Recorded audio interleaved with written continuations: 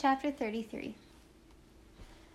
Rodeo crawled out from under Jaeger, his shirt and hands stained black with oil. He had a smear of dark grease across his forehead, too.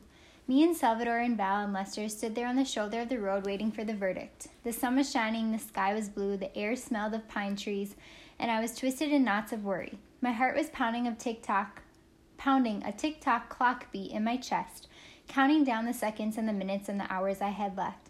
We were, according to Lester's phone, about 8 hours of nonstop driving away from Popland Springs. It was 2 o'clock in the afternoon, the day before that park, and my irreplaceable memories would be destroyed forever.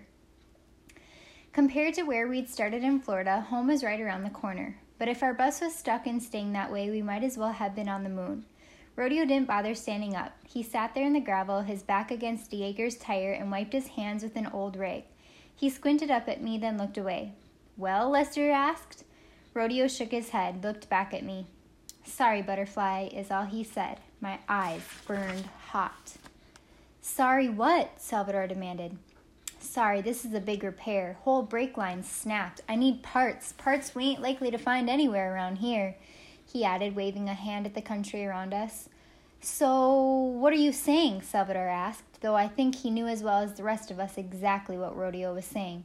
Rodeo huffed out a sigh. I'm saying we ain't gonna make it. Not in time. It'll be a couple days before this thing is moving again. And that's best case. I'm sorry, Blueberry." He said he was sorry. I wasn't so sure he really was, though. My hands, which had been nervously tugging at my braid, dropped down, defeated at my sides. My eyes burned and my throat got tight and my breathing came in big, broken gasps. No. Lester and shook his head and turned around. Salvador, though, was not giving up. "Can't you, patch it or something, just for now?" "Kid, there ain't no patching a brake line, and I'm not heading down any road without brakes I don't trust, not after today." "Well, couldn't Coyote, take a bus or something?" Rodeo shook his head. "No, man, she ain't going anywhere without me, and I ain't going without Jaeger. She's our home, our life, everything we have is on her. And what about Ivan?" "Nah, sorry, we're both stuck here as long as Jaeger is stuck here." I looked away because I knew. Rodeo wasn't worried about Ivan. He wasn't worried about our stuff. He was worried about himself. I'm sure he wasn't lying about the brakes or about how long it'd take to fix them, but I knew he was lying about being sorry. He wasn't sorry one bit that we wouldn't make it home. Wasn't sorry one bit that he wouldn't have to dredge up those old memories he'd worked so hard to keep buried. I ground my teeth together hard. He'd probably been hoping for an excuse, a chance to call it off. I bet he'd been praying for a way to not keep his promise to me. But I couldn't let him have that excuse. Nope, no regrets, sister. "I know what to do," I said. "I know how we can get it fixed." "Wait a minute, Honey Bear. We can't just," Rodeo started to say, but I spun in the gravel so he was at my back. I was done with him. "Lester," I said, "get your phone, please." I knew we had one chance to get old Jaeger fixed. Who in the world has school bus parts, and maybe even a mechanic who knows how to work on them? Well, a school district, obviously. We'd done it before, Rodeo and me. Needing a part or a little expertise, we'd called whatever school district we were closest to and chatted with their bus garage, and for the most part found the folks there to be pretty darn helpful and kind of interested in seeing what we had going on with Jaeger. I searched around on Lester's phone and found the phone number of the closest school district. I pressed the call button, and when I heard it ringing, I handed it over to Rodeo. He was still sitting there all slack-boned, his face tired and neutral. We waited while Rodeo squinted at the horizon, the phone pressed to his ear. After a bit, he shook his head and hung it up. "No answer," he said with a half-hearted shrug. "It's August. No one's going to be working at the schools in August. It's hopeless, baby." I was breathing fast through my nose, chewing on my bottom lip. Rodeo looked up at me, his magical eyes not the slightest bit magical right then for me. I turned around, stared off at the hills, my heart broken and my mind racing. Hopeless. It's not a word I really cared for at that particular moment. It did feel hopeless, there by the side of the highway with no help in sight. But here's the thing. Hope is a lot like parking lot cigarette butts, always there if you look hard enough. My mind clicked. I spun it back around. When I spoke to Lester and Salvador. "We don't need the schools," I said. "We just need the bus mechanic." Lester just blinked at me, but Salvador's eyes lit up. "The school district website," he shouted, and then he bent down and snatched the phone from Rodeo's limp hand. Let's see if it has, like, someone's name. Then maybe we could call them at home or something. Lester grinned. Brilliant. Turned out it was brilliant. There on the district website under Our Staff, it had a long list of all the folks who worked there with the nice little smiling pictures next to all the names. Down at the bottom under Support Staff was a picture of a lady with big hair and bright red lipstick and a big smile, and the title Transportation Maintenance Director, which Lester assured us was probably the title we were looking for. Her name is Tammy. I kid you not. Tammy's last name was Smet, so Lester searched for Tammy Smets in Anaconda, Montana, which was where we were, more or less, and he found a number.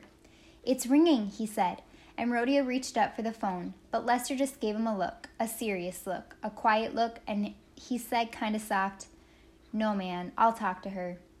Rodeo just scratched his nose and looked away. We all stood there waiting breathlessly for a minute, and then Lester said, Hello, is this Tammy Smet?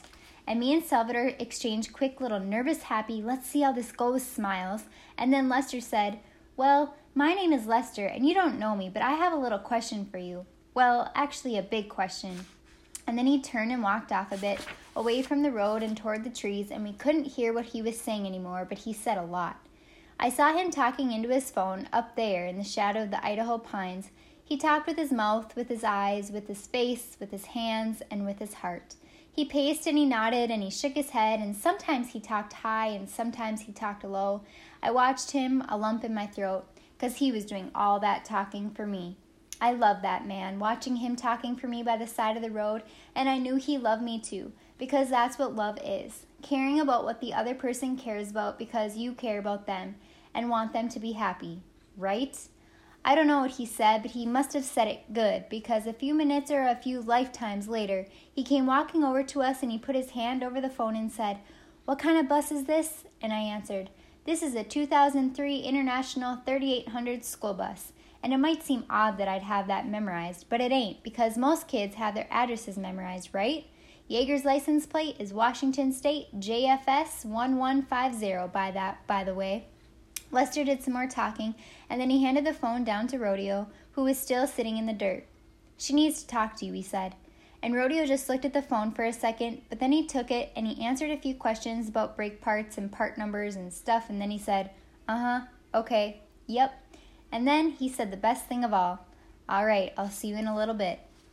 And I guess he probably hung up, but I didn't see it because I was too busy high-fiving Salvador and hugging Lester and doing a dance right there on the exit ramp shoulder. I didn't hug Rodeo. I didn't high-five him either. Tammy Smet showed up about an hour later in a big rumbling diesel pickup truck. She had a toolbox and some work gloves and a whole bunch of parts, and I'd just about never seen a prettier sight than her getting out of that truck and saying, Howdy. Lester shook her hand and Rodeo shook her hand, and then she got to me. She looked me in the eye and asked, You the girl? I shrugged. I'm a girl, ma'am. Don't know if I'm the girl. You're the one he told me about, though. Yeah, probably. She looked into my eyes a second longer, then pulled something out of her shirt pocket. It was a picture of a lady who looked an awful lot like Tammy. Friendly eyes, a big, warm smile. That's my sister, Tammy said. Then she added, Charlene, and she added it soft. She looks nice. She was. I looked up at Tammy, and she looked down at me, and then she said, Let's get this old girl back on the road. I smiled big, and she smiled back. She started toward her truck, then stopped and turned to Rodeo. We will need to talk about money, though. Now, Tammy was good people, but obviously she couldn't go around giving away expensive bus parts that the school district had paid for to any stranger that passed through town. Of course, Rodeo said when she told him how much the parts would cost. We'll pay you for all the parts and labor, no problem. Well, Tammy said, the parts you will need to pay money for. The labor, though, is something else. What kind of something? Lester over there tells me y'all are heading toward Poplin Springs. Yeah, that's right. And that's on the way to Silver Bar, right? Rodeo squinted. I suppose so, he answered all cautiously. Well, that's just perfect, Tammy beamed. How so, sister? It just so happens that I got an item that I've been trying to get to Silver Bar, but I've been so busy I haven't had the chance, and then along you come, heading that way, needing a favor. Rodeo sniffed. I don't need a favor. I can pay you all the parts and labor. Fine, you don't need a favor, and I don't really need your money, but you do need a new brake line, and I do need something taken to where you're going, and that's what I call perfect. Tammy smiled, and there was a tough little glint in her eye. She was good people, that Tammy, but she also knew how to get what she wanted. Nothing wrong with that. Rodeo shot me a what did you get us into, look, and cocked an eyebrow at Tammy. This, item, it is legal to transport? Tammy's eyes darted away for a second. Yeah, she said. But she sounded awful vague when she said it. Well, it ain't necessarily illegal. Rodeo spit out a sunflower seed shell. Uh-huh, so what is it? Tammy grinned her biggest grin yet. 4 hours later, we were back on the road. The brakes were fixed and working like a charm. We could stop whenever we wanted, which is really what you're shooting for when it comes to brakes. Salvador and Val were back on the couch playing Uno. Miss Viga and Concepcion were chatting in one of the bus seats. Lester was trying to get some sleep on Rodeo's blanket pile. Ivan was conked out back in my bed. Rodeo was driving, and he was doing a nasty combination of fuming and sulking, so I was doing my best to leave him alone while also keeping an eye on him.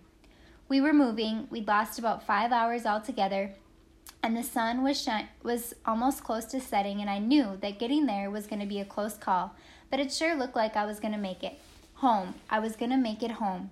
I was bouncing and tapping my feet. My heart and my stomach were fighting a war.